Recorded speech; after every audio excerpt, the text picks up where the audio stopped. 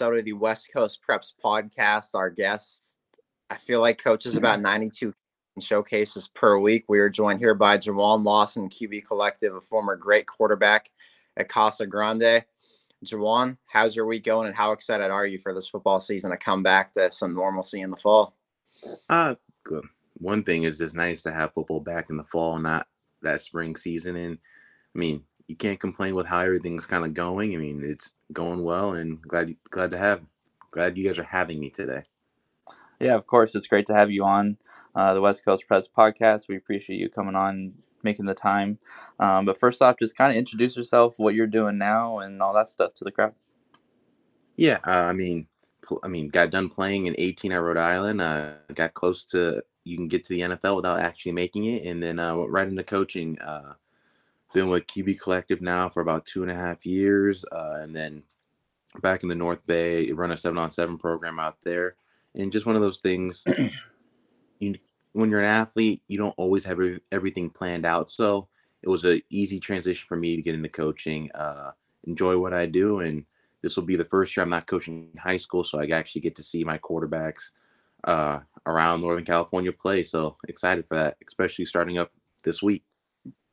I mean, you know what the coaching business is like too. This year, you're not going to be coaching, but tell our viewers how much goes into coaching at this level and what your schedule usually looked like per week and what your hours were like when you were a high school assistant football coach. I think it varies just depending on the team and the culture that your team is set. It varies from feeling almost like a college program to where, as a coach, you spend 8-9 hours a day, especially if you're a part of the school as a teacher during your breaks and things like that. You're doing film prep. I know for myself, I spent at least 25 to 30 hours a week just game planning, looking over film for the quarterbacks and trying to give your guys as much of an edge as you can. And quite frankly, 25, 30 hours still isn't normally what I would be when I played. I mean, you get used to putting in 40, 50 hours a week just watching film and prepping. And then that doesn't include the 3 hours of practice, special teams. I mean, as a coach, depending on where you are, your preparation can be anywhere from 3 hours a week to 30, 40 hours a week. So it's all relative to where you are. Yeah, and then just kind of go back into what got you into playing football, and when did you start playing? I started playing when I was 9. Got into it in my family. Really not a choice. You play football, and it's one of those things you just grew up in the game. My dad was coaching football well before I was born, and he's going to coach. And he's been coaching well after I stopped playing. Younger brother played. All my cousins played. Uncles. It's just one of those things. I grew up in a football family. My grandpa, my dad, my uncle, cousin, they all coached me when I was playing youth football, when I was playing Pop Warner. And it's one of those things that you learn quick that football is a sink or swim game. You either figure it out and you learn to deal with the pain and you learn the discipline and all that, or you're going to kind of start doggy paddling and just trying to stay afloat. And I just grew up in a family that this is what we do. And I just took to it. One of those things, I loved it. I enjoyed it. And so it never felt like it was a burden for me. And football was always meant to be. I just found a video of you before we got on this podcast from the Colonial Athletic Association right in preschool. I think it was back to school night. Your teacher told your parents that you guys are supposed to draw stuff. And then what were you drawing? You were drawing perfectly aligned X's and O's of diagramming football plays. Do you remember that at all? I mean, I have no recollection of that at all. My mom always laughs about it because she's the one that talks about it. She went to back night school when I was probably preschool, I think, or kindergarten, one of the two. And my teacher is like, when we do our drawing time, he does these X's and O's, but they're perfectly separated and there are lines going all over the place. I don't know what they are. And my mom always said she just started laughing hysterically in the classroom and said, he's drawing football plays like his father. His dad's football coach, and he's around him all the time. And so that's just what he's drawing. He's drawing football plays. I didn't know what I was doing or anything, but it was just separated perfectly and lines going all over the place. And to this day, honestly, that's still something I probably do. I probably have I'd probably say about 180 plays in a playbook. I probably drawn up about 10 playbooks from the time I was 12 to now. I don't know why. Most people draw a bird or they go get a painting to relax. I draw football plays. That's what I've always done. How much are you drawing football when you're at a restaurant too? I know some coaches talk about doing that on napkins. Are you doing that too? Let's say you're just sitting in a restaurant. One thing I'm good about is wherever I am, I can separate football and wherever I am personal life. So when I'm at a restaurant, I'm normally pretty good about trying to focus just wherever I am in that moment.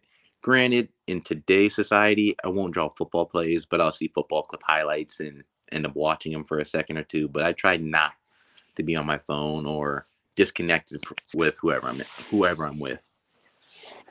Now, where do you think that passion for drawing up football plays from such a young age comes from? And what is it that clicks in your head that makes you want to do that and makes you driven to keep on doing it?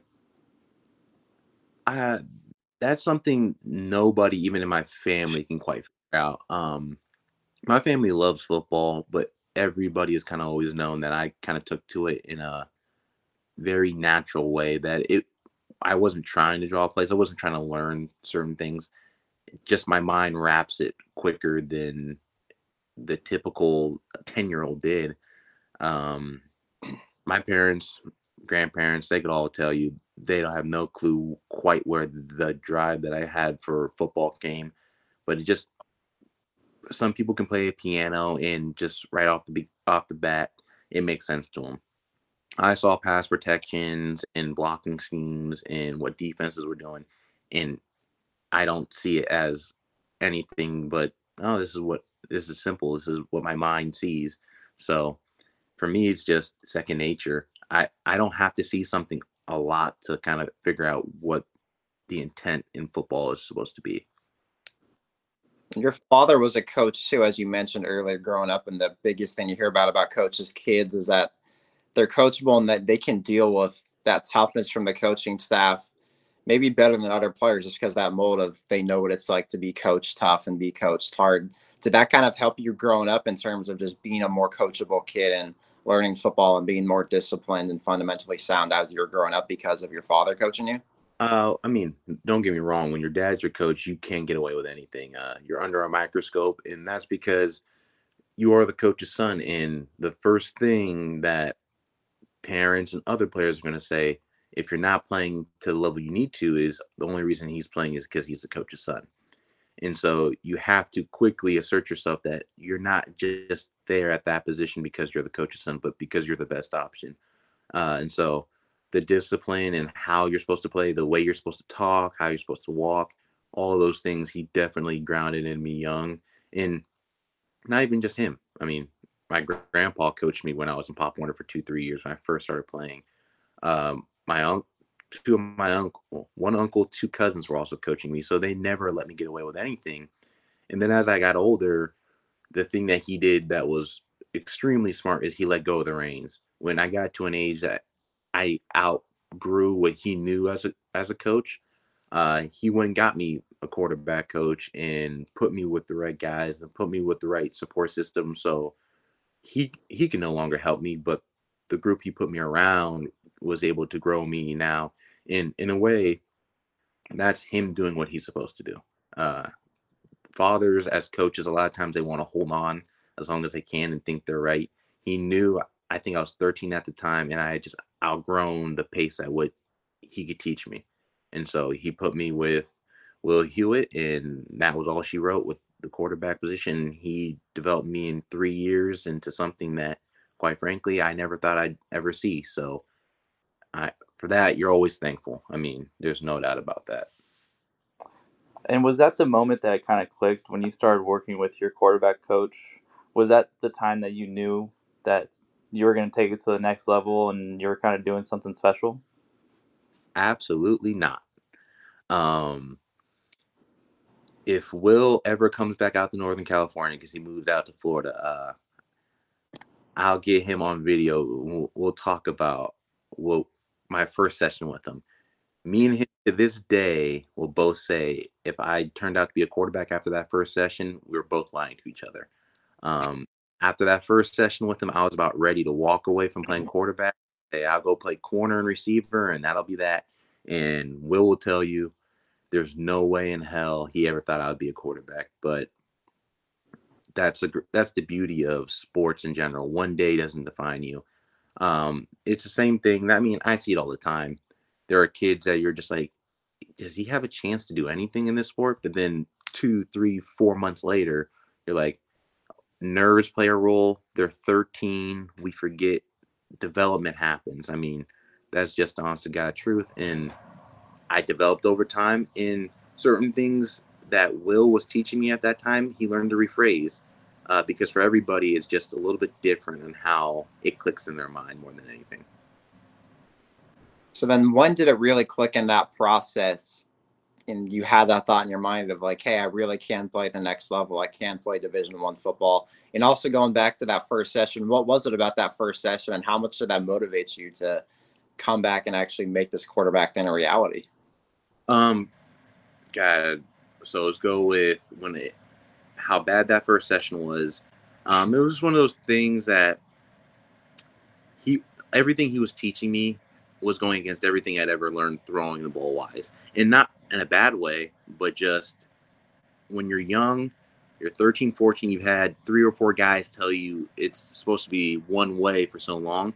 Sometimes it's hard for you to open up your mind and to try new things, but that's the quarterback position. And that's the thing that when you're young, sometimes it's hard because you have your dad, you have your Pop Warner coach, you have other people that you trust saying, well, this is how it's supposed to look. And then you have a coach saying, well, it looks like that because they do this and then they do that. So you've got to be willing to do 1 and 2 to get to 3, not just skip the 3 and then go to 5. Because throwing is a sequence and there's about 5, 6, 7 steps in there, and you got to make sure you every one of those steps and those sequences to make sure your throw is consistent every single time. And so when a coach is kind of giving you new things from, you're like, I've been successful my whole life, I've thrown the ball well, I've never had problems, and then they change stuff, it makes you hesitant, it makes you kind of a ram, and where you're kind of button back with them, you're just kind of like, that doesn't feel right, it doesn't seem right. But then there just comes a time and point where you've got to trust that they know what they're doing. It's just like any general contractor labor. They're specialists in what they do. They know plumbers know what to do when it comes to coming to your house and fixing what you need to do. People that do roofing, they know what they're doing. You don't need to second guess them. Same thing with a quarterback coach.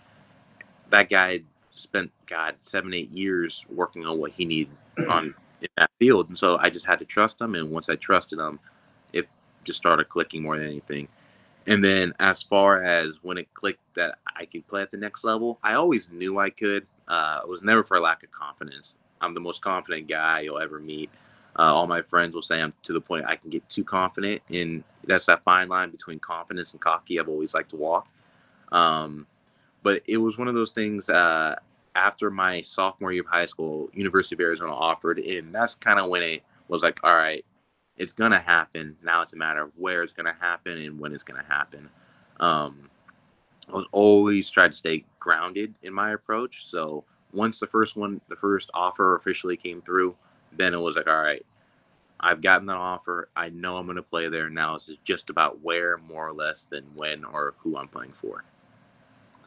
And then kind of go through that whole recruiting process. And for people who don't know, you had offers from Arizona, Boston College, Cal, Fresno State, New Mexico, San Jose State, and Texas State.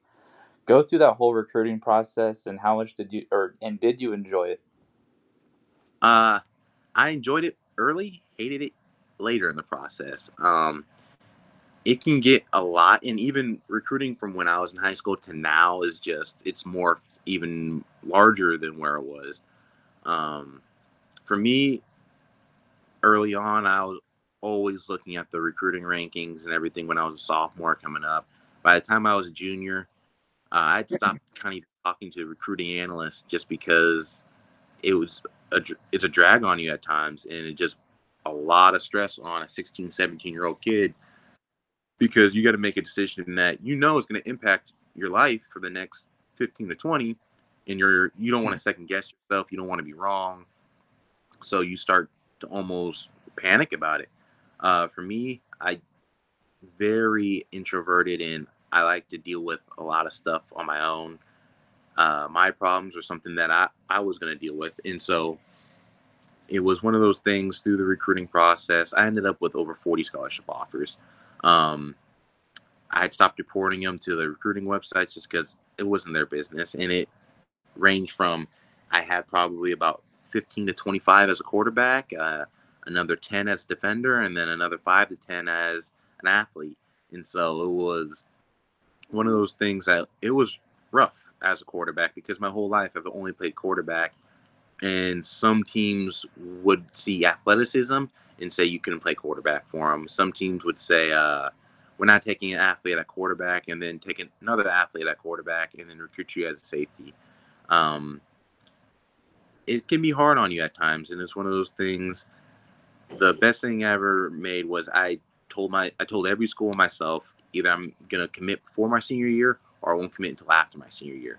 And I ended up committing after, and so for my whole senior year, didn't worry about recruiting, didn't really deal with it. I just played ball and let the cards fall where they fall because, you know, at the end of the day, I was gonna get to play Division I ball. I was gonna get to play football on a full ride scholarship where my parents didn't have to pay. And so that's all I cared about. And you talk about all those pressures that goes with it and kind of the drag it can be at times the recruiting process. What's your advice to kids and what can they do with their mental approach to get through some of those longer hours and get through the pressures when you're a 16, 17-year-old kid and that decision you make doesn't just affect your next year, but it can affect your next 20, 30 years of your career? Same thing I've told all the kids I work with now. The pressure is not going away. It just isn't at the end of the day. You're going to have pressure from outside, and people think that's hard. The outside pressure is the easy stuff to deal with. It's the internal pressure on just knowing you don't want to make a wrong decision. Because for anybody, let's say you got three scholarship opportunities, ranging from FCS to FBS football. Sometimes we always look and get twisted by the bright lights. FBS football is bigger, better. We want to play there. But what you come to find out is 3 years later when you did the FBS route, well, the guy that took your scholarship offer at the smaller school is now playing, and he's a 2-time All-American, and you're sitting on the bench at FBS probably having to transfer the next year. And so you always go through these scenarios in your head. You run them over and over and over. And as quarterbacks, that's what we do. We run scenarios in our head because we're always trying to outthink the game. The one thing I would say is make sure you just go to somewhere where you enjoy to be at the end of the day. Both schools I went to were assigned University of New Mexico and University of Rhode Island where I transferred to. I love both schools to the point where I'd still go back. I mean, I see myself as an alumni from New Mexico. And I see myself an alumni Rhode Island, and my guys from both teams probably still keep in touch with 50 on each team. It's just one of those things. Go to where at the end of the day, could you live there if you weren't playing ball? That's about the only thing, because a scholarship, you're getting your education paid for. The degree isn't as important as the network you create with the degree. It's great to have a degree from wherever you are, but the people that you meet on your ride is really where that degree comes in handy. It's not so much the paper that you get, it's the people you meet while you're trying to get that paper at the end. Mm-hmm. Yeah. And before we go into your time in college and playing college ball, you mentioned something about the pressure is always building. I feel like it's even more now. And especially with social media, what's your take on the pressure with social media now? As you know, we've had a couple of videos that go viral and then just people saying rude things for no reason because someone's throwing a spiral and they think they can do it better. How much added pressure do you think that puts on some of these kids that are 16, 17, 18 years old? I think it just depends on who they are. They're making their model of just their core principles. I didn't have an Instagram until my redshirt senior or junior year of college. So I was 22, 23 when I finally got an Instagram. I got Twitter just for college coaches. I got Facebook just for college coaches when I was coming up. If you're like me, I enjoyed Twitter actually when I was in college. because I look at the comments and I get a kick out of it more than it actually bugs me. Just because I was always told, if people love you and people hate you, you're doing something right. That means you're succeeding at a pretty high level, because for everybody that loves you, you've got to have probably one or two haters that also hate you. If you get people kind of in the middle that are just like, who cares? It probably means you're not at the top of your game. I've always felt like if you got people hating on you, then you're doing special things. Someone like LeBron, I mean, growing up out here in the Bay, everybody always talks so negative about him. They always are trying to knock him down. But when you take a step back and look at what he's done in his career, from on the court, off the court, creating his Akron school, all you can do is just be like, yeah, because you're succeeding at such a high level, there are going to be people that just don't want to see you succeed. When everyone is succeeding and you feel like you can't do anything wrong, people are going to want to see you do wrong. That's just how it goes. And I love social media. I really do. Some of the things that you see grown adults post about 17-year-olds, and you're just like, Jesus Christ, like, you guys need to get a life. You see 6-year-old guys getting custom jerseys of 17-year-olds in high school to try and convince them to go to their university. I get a kick out of that. I just do. And then when they don't, and they get all butthurt and they start posting what they post, I enjoy that. It's comedy for me, because I just don't take it with a grain. I just take everything with a grain of salt. Yeah, that's probably the best answer or attitude I've heard from anyone, is just kind of laugh it off and embrace it. But Yeah, now, go ahead. No, I was like, yeah, exactly. If you're an athlete, you got to embrace it. Just wait until they step into those stadiums. Even playing at Rhode Island, you go to James Madison, that's 25,000 strong. That thing is rocking, and you're getting people throwing streamers at you when they score. It is what it is. You deal with it. You don't like it, but your job is to go out there and kind of shut them up. And if you do your job right, it's a lot more fun. Yeah. I mean, yeah, it's definitely a lot more fun when you have that sort of attitude. So, but I want to get into your time at college, and ultimately, why did you choose New Mexico, and how was it there? I chose New Mexico. At the time, the offense they were trying to run was similar to the Chip Kelly Oregon system that had just left. I absolutely loved it there. I love Albuquerque. I love the 505. The one thing that just didn't pan out well was the offense morphed into something that I didn't want to be a part of, where we were running almost a traditional triple, getting more under center and doing kind of the Army, Air Force, and Navy split bone. And it just was one of those things.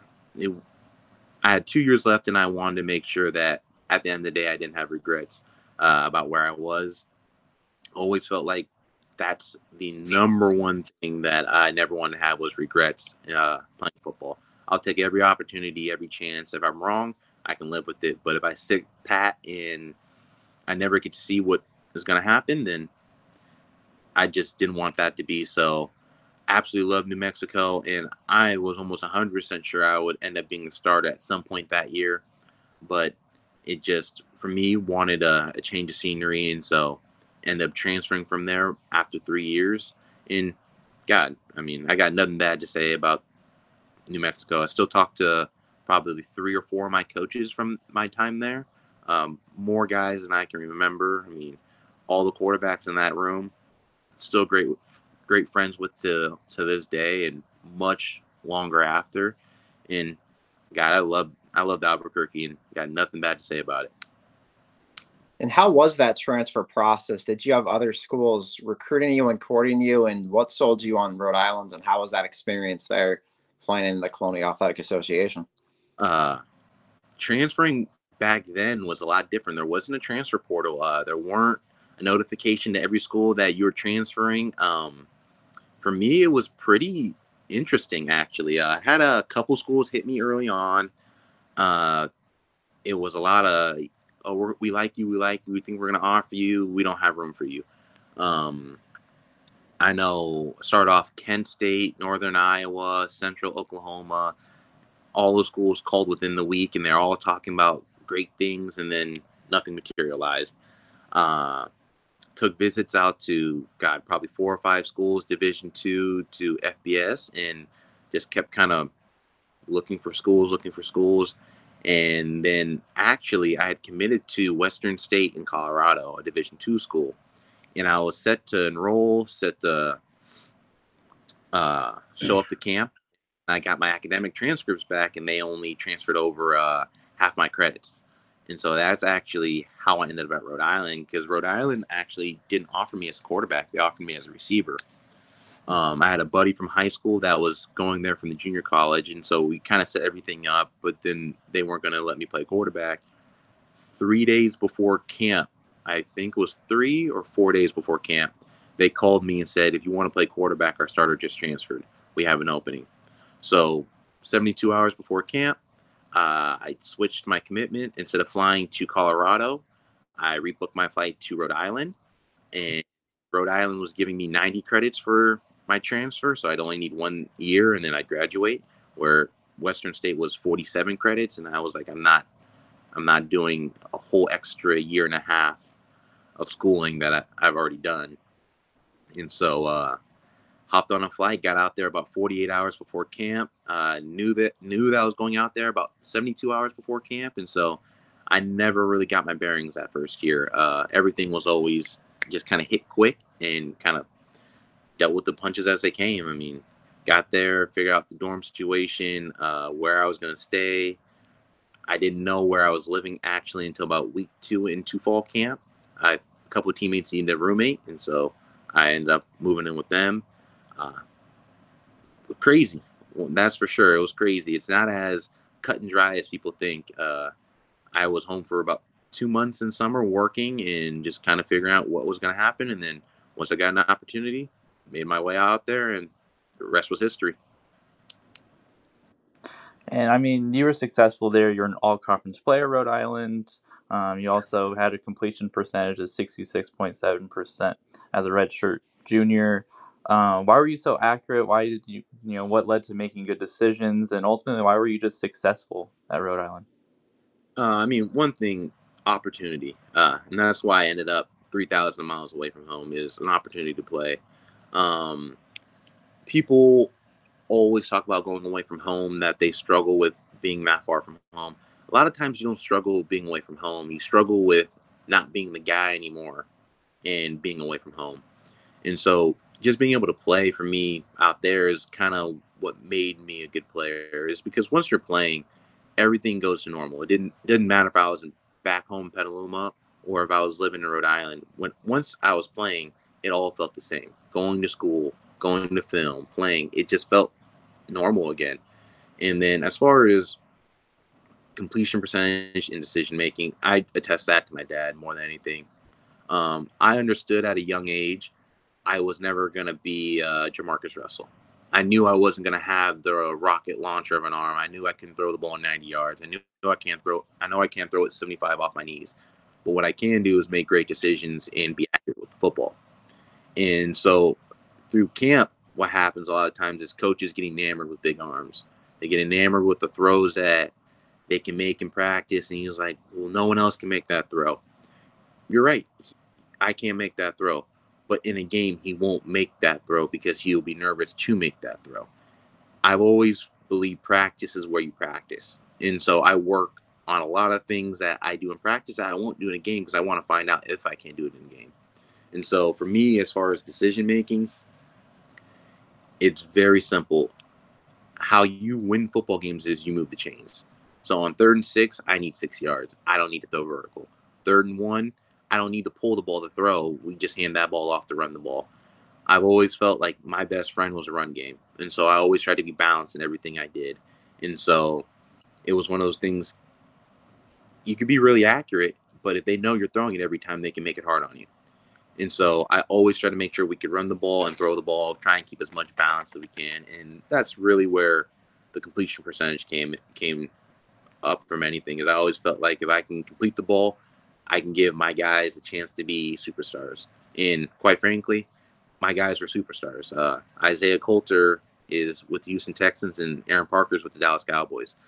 They're studs. And so my job was easy. Throw it in the area and let them do the rest of the work. And during that span too, before you went to Rhode Island, you discussed that you were working for a couple of months at home. How tough was that time? Was there any doubts that this football thing would actually happen beyond Rhode Island, or beyond New Mexico, I should say, or were you always just still confident like you always were growing up and believing that this thing still would happen? Exterior wise, confident as you can be. Interior, terrified, because there were times where for sure you were like, yeah, I may be done playing. I don't know if anything's gonna materialize. I've always been good about putting on a good front, no matter how I'm feeling, how bad or how good I'm feeling. I'm gonna kind of keep that blank canvas, kind of business as usual. But yeah, inside, you're like any other human being.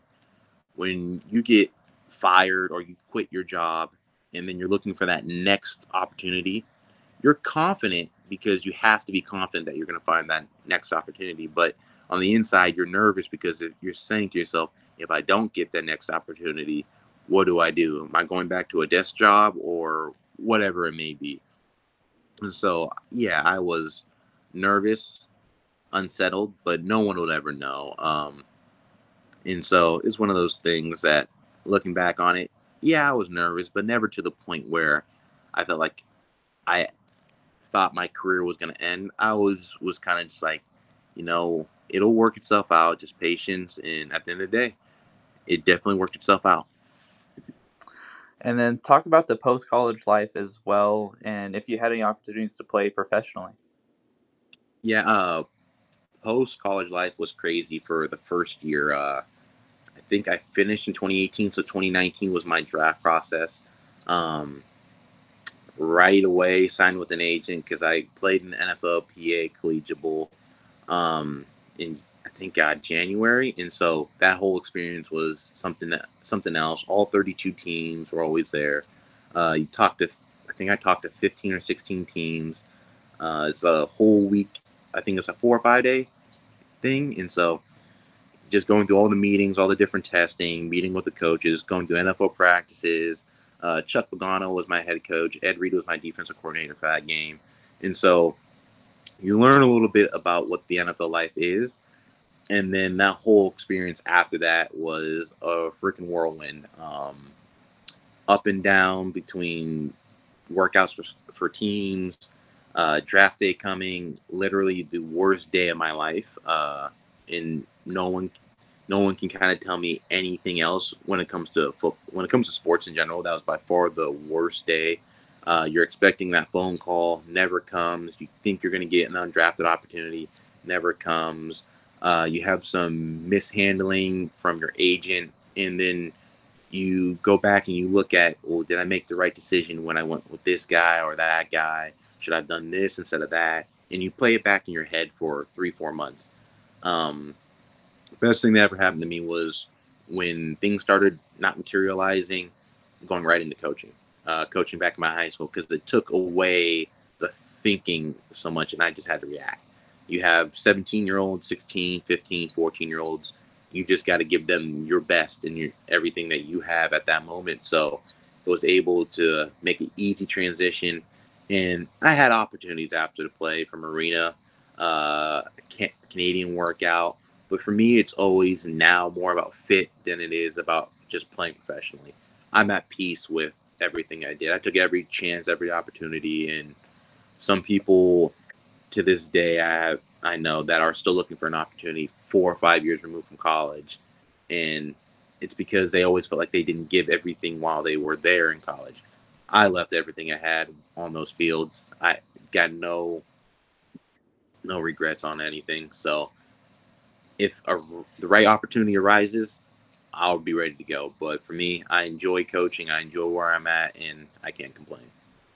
When did you have that that you were okay that you wouldn't play professionally? When did it click in your head that this is okay and you just came to grips with it? I don't know if I ever had a time where I just kind of came to grips, but I've always been self-aware, and I can look at the world objectively and kind of understand I'm a year and a half removed from the draft process, and we're into a pandemic, and I'm just kind of like, I can see it. It's hard to get an opportunity, and it's even harder when you can't go out. And so for me, it was one of those things like, all right, well, I can pivot to the life I knew I was going into anyways. always knew I wanted to go into coaching, even if I did get to be Tom Brady and play until I'm 45. I need another something I want to do for the next 30, 40 years of my life, and coaching was always kind of that avenue. So for me, it was like, all right, I can pivot and let's go somewhere else. And is there a single moment during that whole draft process when you're talking to the teams? Is there a conversation or a moment that sticks with you still to this day? Uh, Probably the first time I talked to Ed Reed more than anything, because that's a guy, quite frankly, I grew up and he was a top 3 favorite player of mine. A guy that when I was young, I had a big, massive fat head in my room of Ed Reed. Uh, I really loved everything about him, how he played the game, the joy he played. And so talking with them, even for 5 seconds at a time, 10 seconds at a time, 2 minutes at a time, it was one of those things like you realize these guys on TV, we put them on a pedestal and we see him as almost kind of like the model of a superhero. And then you talk to them and you realize they're just normal human beings.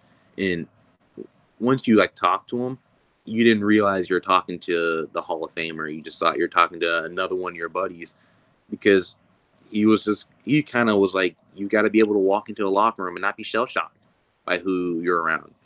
When you're an undrafted guy, no matter what locker room you go into, there's going to be a Hall of Famer in there. And so it's just business as usual. And it was kind of just cool to talk with him for a little bit and kind of pick his brain. And what drew you to the coaching route? And did your father at all inspire you growing up around, obviously, a coach in your family? No. I knew for me, football is just kind of where I'm at. I don't know anything other than football.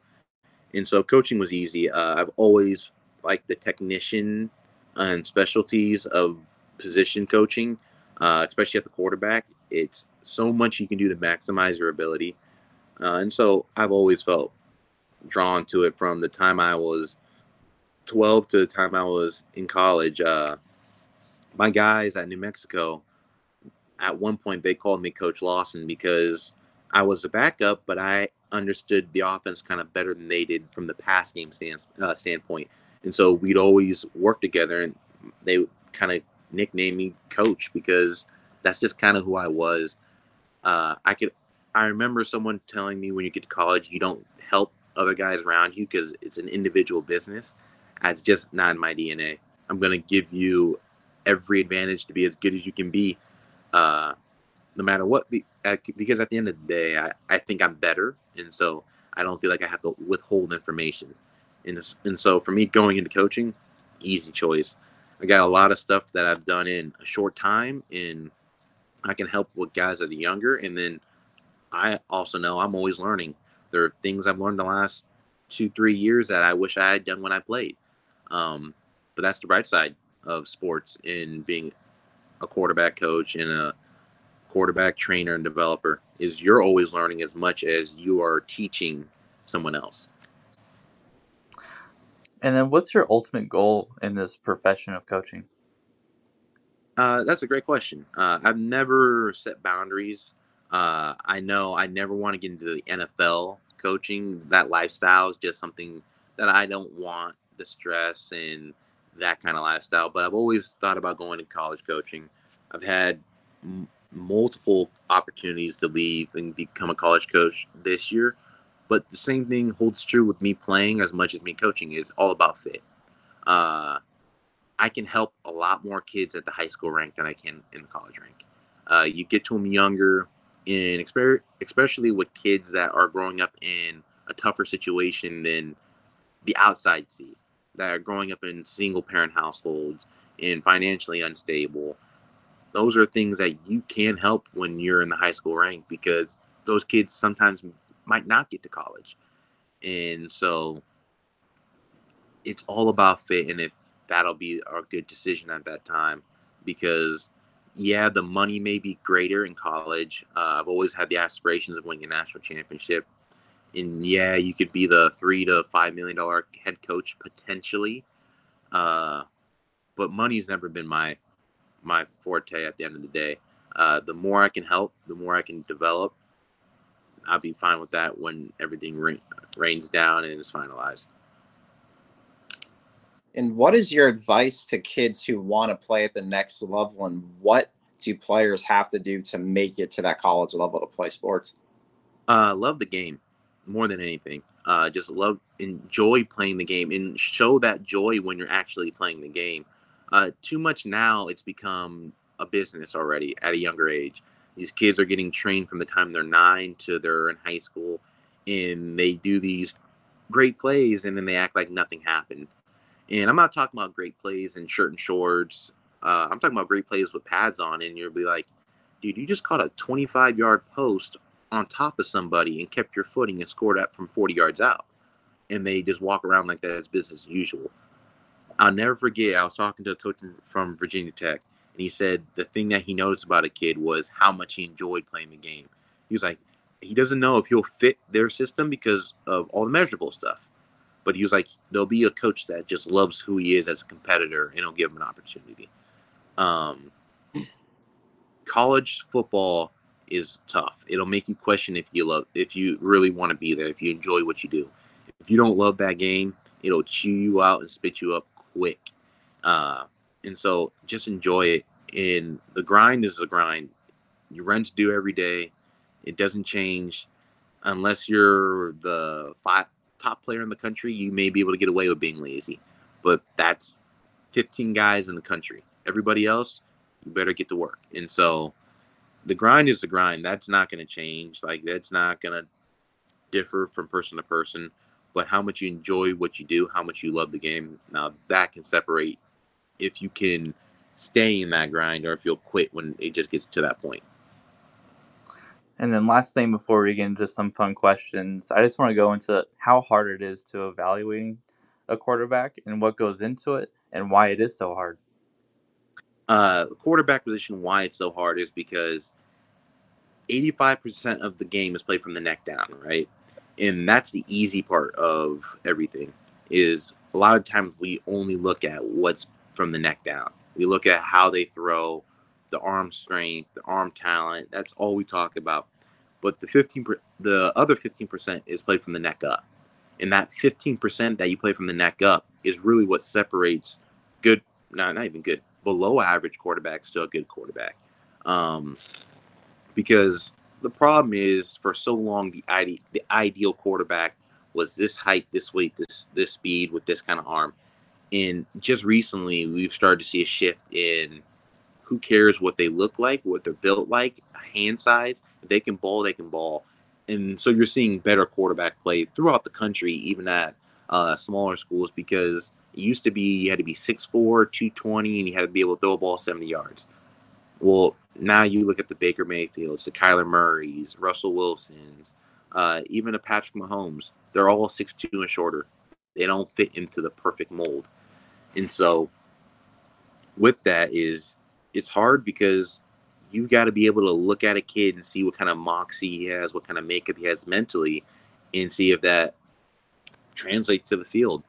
I know it's hard to figure out if a kid can do it. I know I work with kids that I'm just like, if mentally if you were stronger, you could be as good as a quarterback in the whole country.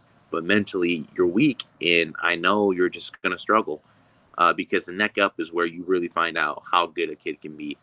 It's easy to tell a kid, "Oh, throw here when this happens," but when the live bullets start flying and you got a chance to get the wind knocked out of you, are you going to be able to stay calm, or are you going to panic? And that's a hard thing to find out without actually living and being with the kid for a long time. Now let's get into some of these fun cross questions and rattle these off before he lets you go. The first one we always ask everybody is favorite home cooked meal. Oh God, probably lasagna. Pasta guy. No clue where that came from in my family, but I can probably eat pasta 5 or 6 days a week with no problem. But mom's lasagna is by far the go-to meal. That's a classic. It's always a feel-good food right there. So no judgment from me on that one. But then your favorite athlete growing up and your favorite athlete right now. Oh, growing up, Barry Bonds. Grew up actually a baseball guy before I grew up football. My grandma loved the Giants. I just absolutely loved it, and that's where my love of sports came from. But growing up, Bonds hitting 73 and just what he was doing, You couldn't have said anything to anyone around here. It was bombs all day, every day, and twice when he was hitting home runs. Right now, God, I don't even know who I'd say is my favorite athlete.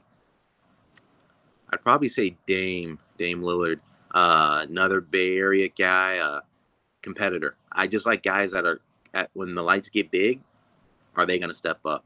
And that's why he's my favorite. I mean, the amount of game winners, hitting the step back and waving off the Paul George, that stuff from a guy that likes to compete.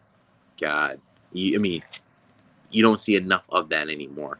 So guys in that mold, the Dame Lillards, the Russ Westbrooks, be honest, if you're a competitor, you're a guy that I want to watch every day, and that's the truth. I mean, even in baseball, someone like Scherzer that goes on the mound in big games and takes it so personally when he plays well or doesn't play well. If you're that guy, good bet I'll probably watch it.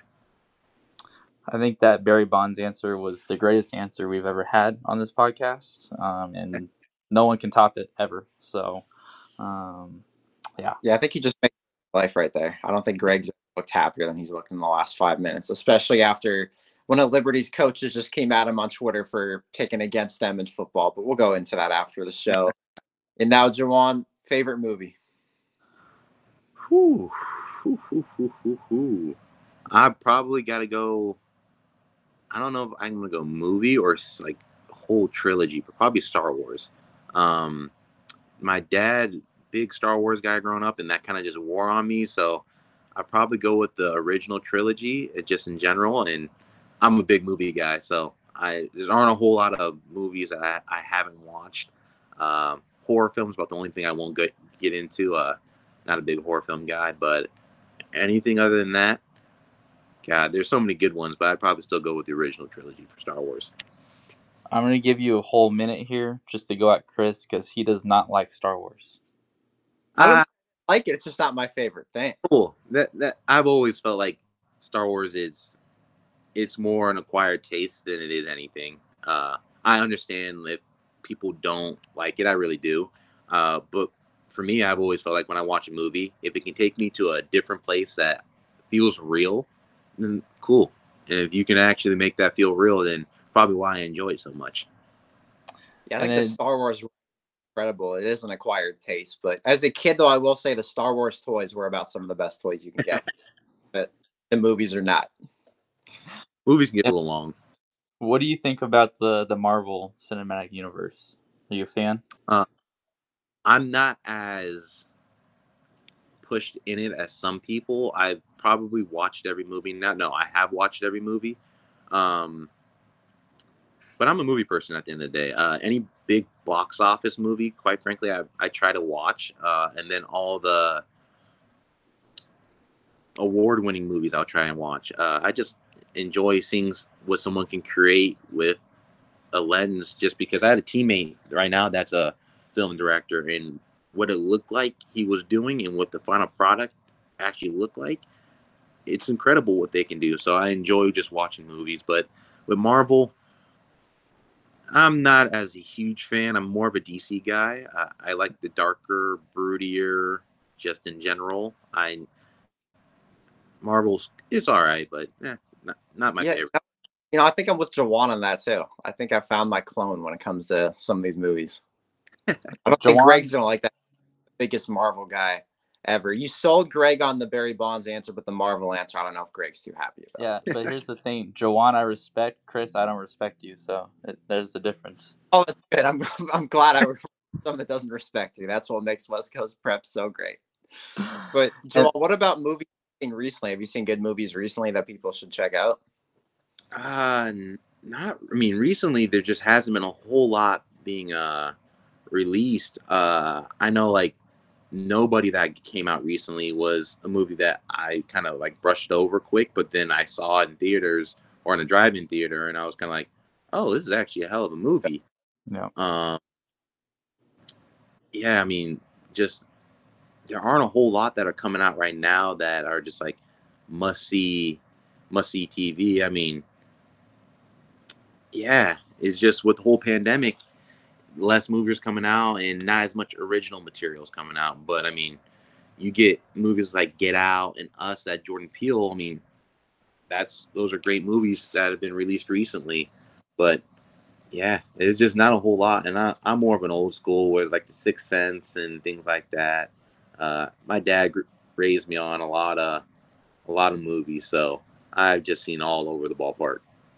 A good movie recently I saw that I didn't know how good it would be was Stillwater. Was a pretty good movie. I saw kind of long, but that was a good movie. It wasn't the classic ending you think of a movie either. I think that's kind of what made it a little bit different too. Yeah, the ending. Well, if it's all straight, like one straight line, the ending. That's normally not my favorite movie. It's when things happen and you're not ready for them. That's always my favorite because it keeps you guessing, keeps you thinking. Yeah, for sure. And then we get back into football for the final fun question is who's going to be the best quarterback out of the 2021 draft class? So for the last 3 years, I've actually done the film breakdown and evals of all the quarterbacks in each class. And this past year, I actually had Trey Lance at QB1. And the funny part, I am not a 49er fan at all.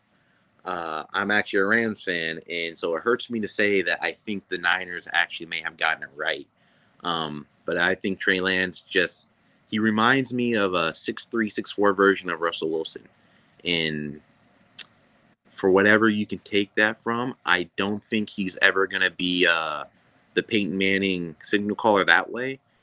But if you're telling me you get Russell Wilson for the next 15 years, I think you'll be happy with that. And then I had Justin Fields as QB2. I see him as more Cam 2.0 in the mold that he's not as tall, but he's faster, and he's such far more refined as a passer than Cam ever was. So people don't realize how good of coach Matt Nagy is out in Chicago, and pairing him with Justin Fields, quite frankly, that could be one of the duos that kind of break the no rookies ever won a Super Bowl. That defense is ready to win the championship now. They're one of the best defenses in football.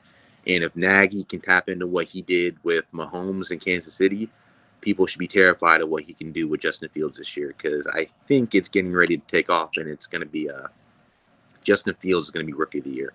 Trey Lance is in, I think, a better situation long term, but I think this year with Garoppolo, they're going to go with Jimmy G.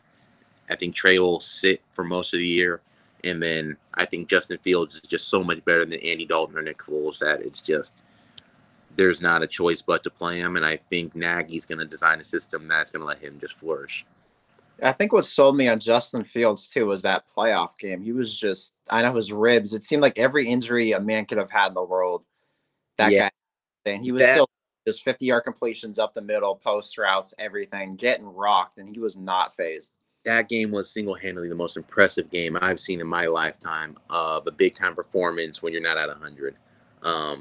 After that game, for any coach, NFL exec, GM, head coach, OC, quarterback coach that said he's missing something, they are obviously pretty oblivious to what's going on.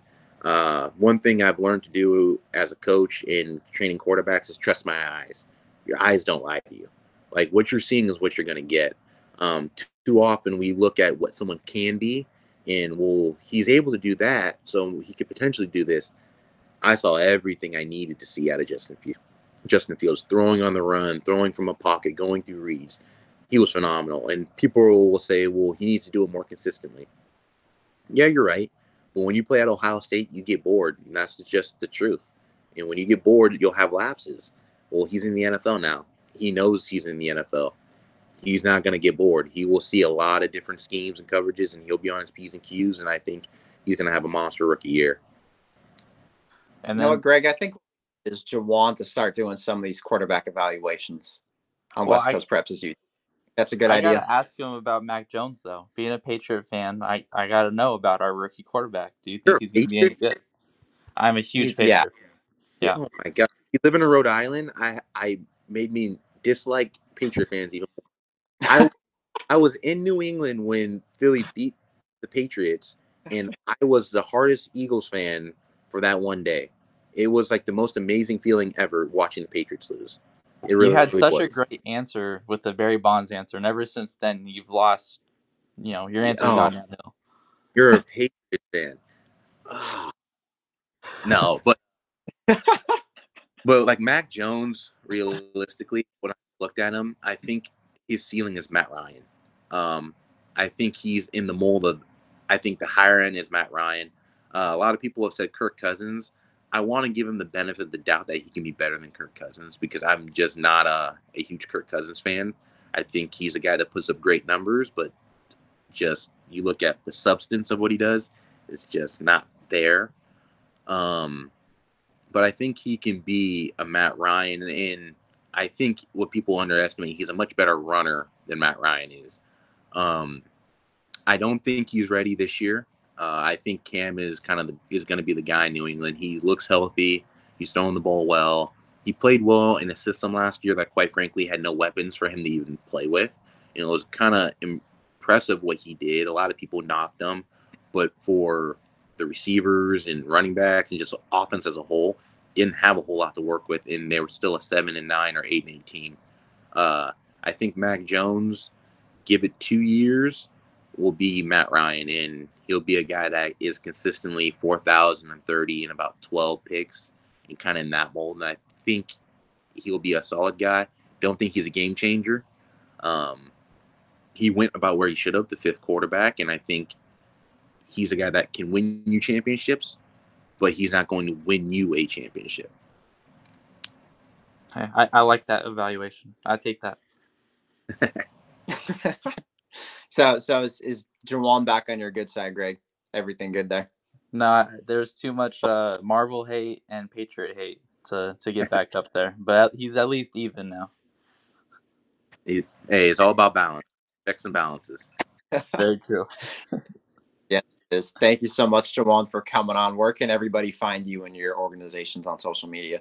I mean, God, you can find me. I'm pretty sure I'm the same handle for everything. I'm just J Lawson 707 on Twitter and Instagram. And then for 7-on-7, NC Elite, North Coast Elite, this will be year 3, finally out the pandemic. And so, we're looking forward to when December, January hits, kind of hit the ground running and enjoy ourselves. I mean, don't take 7-on too serious. We're going to get better, but just enjoy being out there and compete.